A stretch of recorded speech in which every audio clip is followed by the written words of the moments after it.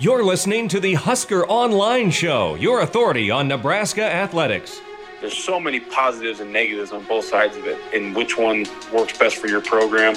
You know, obviously, like you said, we're going to get a little bit more winter development, probably a little bit, more chance to get some of these younger guys ready to compete in spring. If you start earlier, obviously there's carryover from the season before, so that there's not as much teaching right away, and there's time to, recover for some injuries.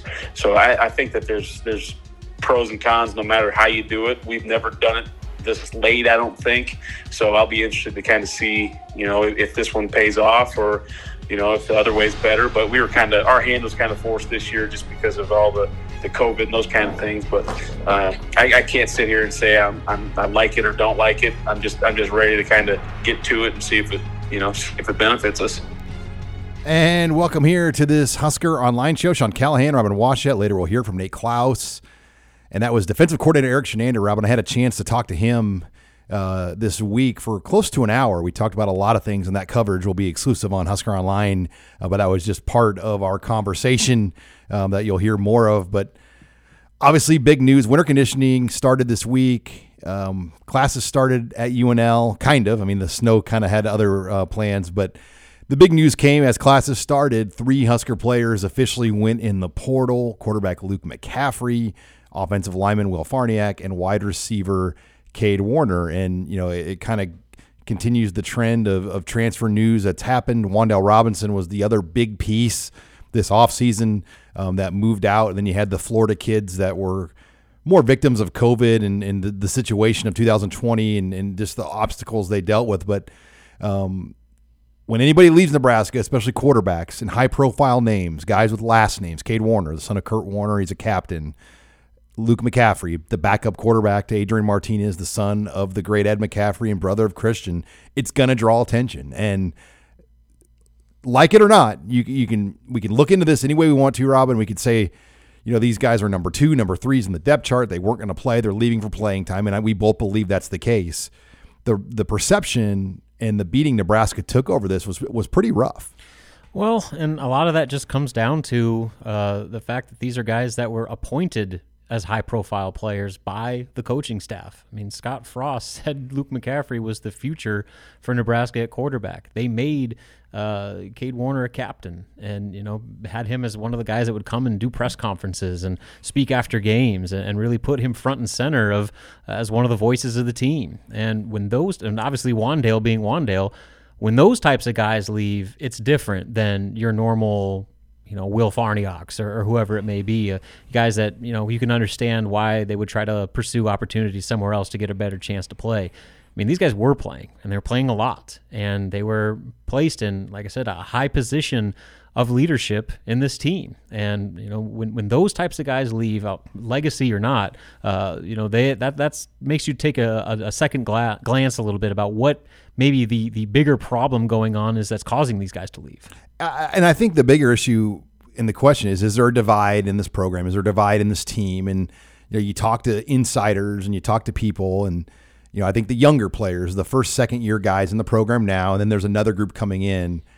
That group all seems to be on the same page. But the older guys that were here 3, 4, and 5 years, those seem to be the guys that didn't want to play in the bowl game. Those seem to be the guys that are transferring and moving out. The entire offense is pretty much being overhauled other than Adrian Martinez. You look at Wan'Dale, Dedrick Mills, Matt Farniak, Brennan Hymas, Cade Warner, some big names, Jack Stahl. Guys are just moving on, Bo Wilson.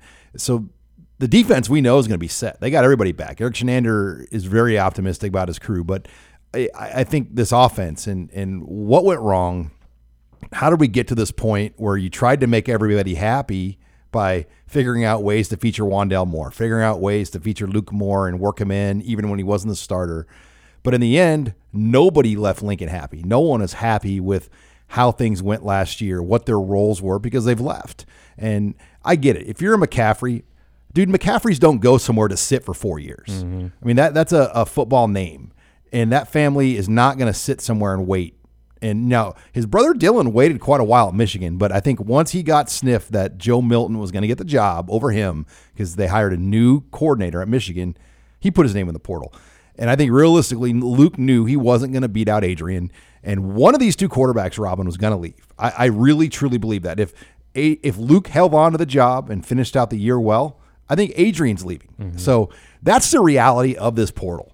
If you are a quarterback that's invested a lot into making yourself a better quarterback and put a lot of time into that, you're not going to sit somewhere for 4 years and wait. You want to try to go somewhere now, because that's just the reality of how sports are for everyone these days. Yeah, I mean, it's just the name of the game. I mean, it's a time in collegiate sports where the student athletes have never had more leverage than they do right now. And if they are unhappy with their situation or see that there might be a better opportunity somewhere else to, take their profile or their game to the next level, they have more opportunities to do that than ever before, where not only is there the transfer portal, not only is that part of the game becoming like a new element of recruiting, but with the pending one-time transfer rule, it's going to be easier than ever. And so that's just something that fans are going to have to get used to. I mean, the idea of keeping a quality backup for 4 years who is just going to ride it out and be the Brooke Behringer who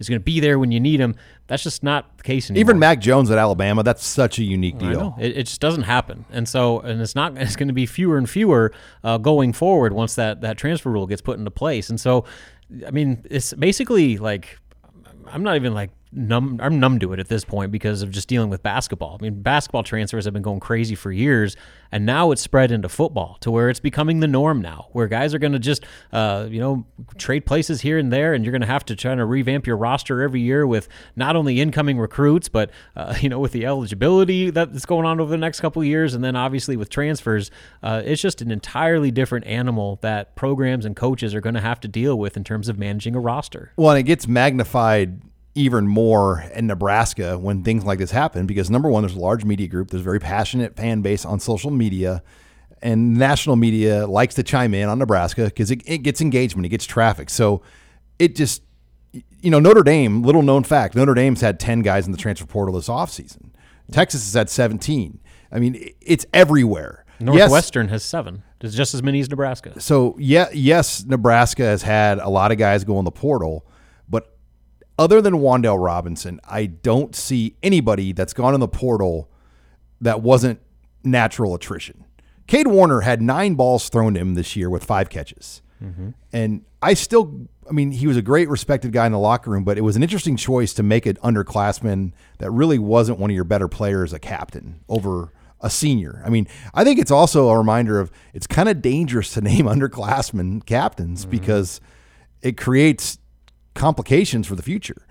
Nebraska has one returning captain now for next year, and that's Adrian, and obviously he'll be a captain next year, but every other captain's moved on. Matt Farniak has moved on, obviously. Cade Warner, Colin Miller retired from the game, and then DiCaprio went pro. So we'll have a fresh group of leadership, but yeah, this is a big offseason, Robin, a big winter, a big spring for Nebraska football.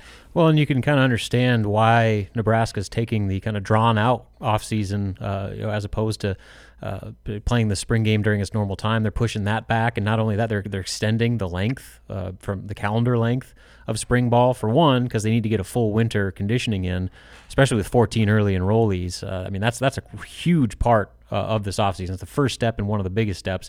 And then you give yourself a spring where you're able to kind of space things out, not overwhelm guys, try to manage as much as you can. And then May 1st, you're having your spring game. And I think that makes... You send your kids home for a break and they come back in June. Yeah, and then you limit that break between spring and summer when they're coming back for summer workouts. And so I think that's the perfect way to go about it. I mean, obviously it's a continuation of a whole disrupted schedule going back to the fall, but I think I like Nebraska's approach, and getting a full winter conditioning in was a top priority for them, because they understand that's where the tone gets set for a huge, critical next 5 to 6 months of trying to rebuild the culture of this program after all this turbulence and guys, high profile guys leaving, and trying to reunify this team, if there is such a divide that some people think there is.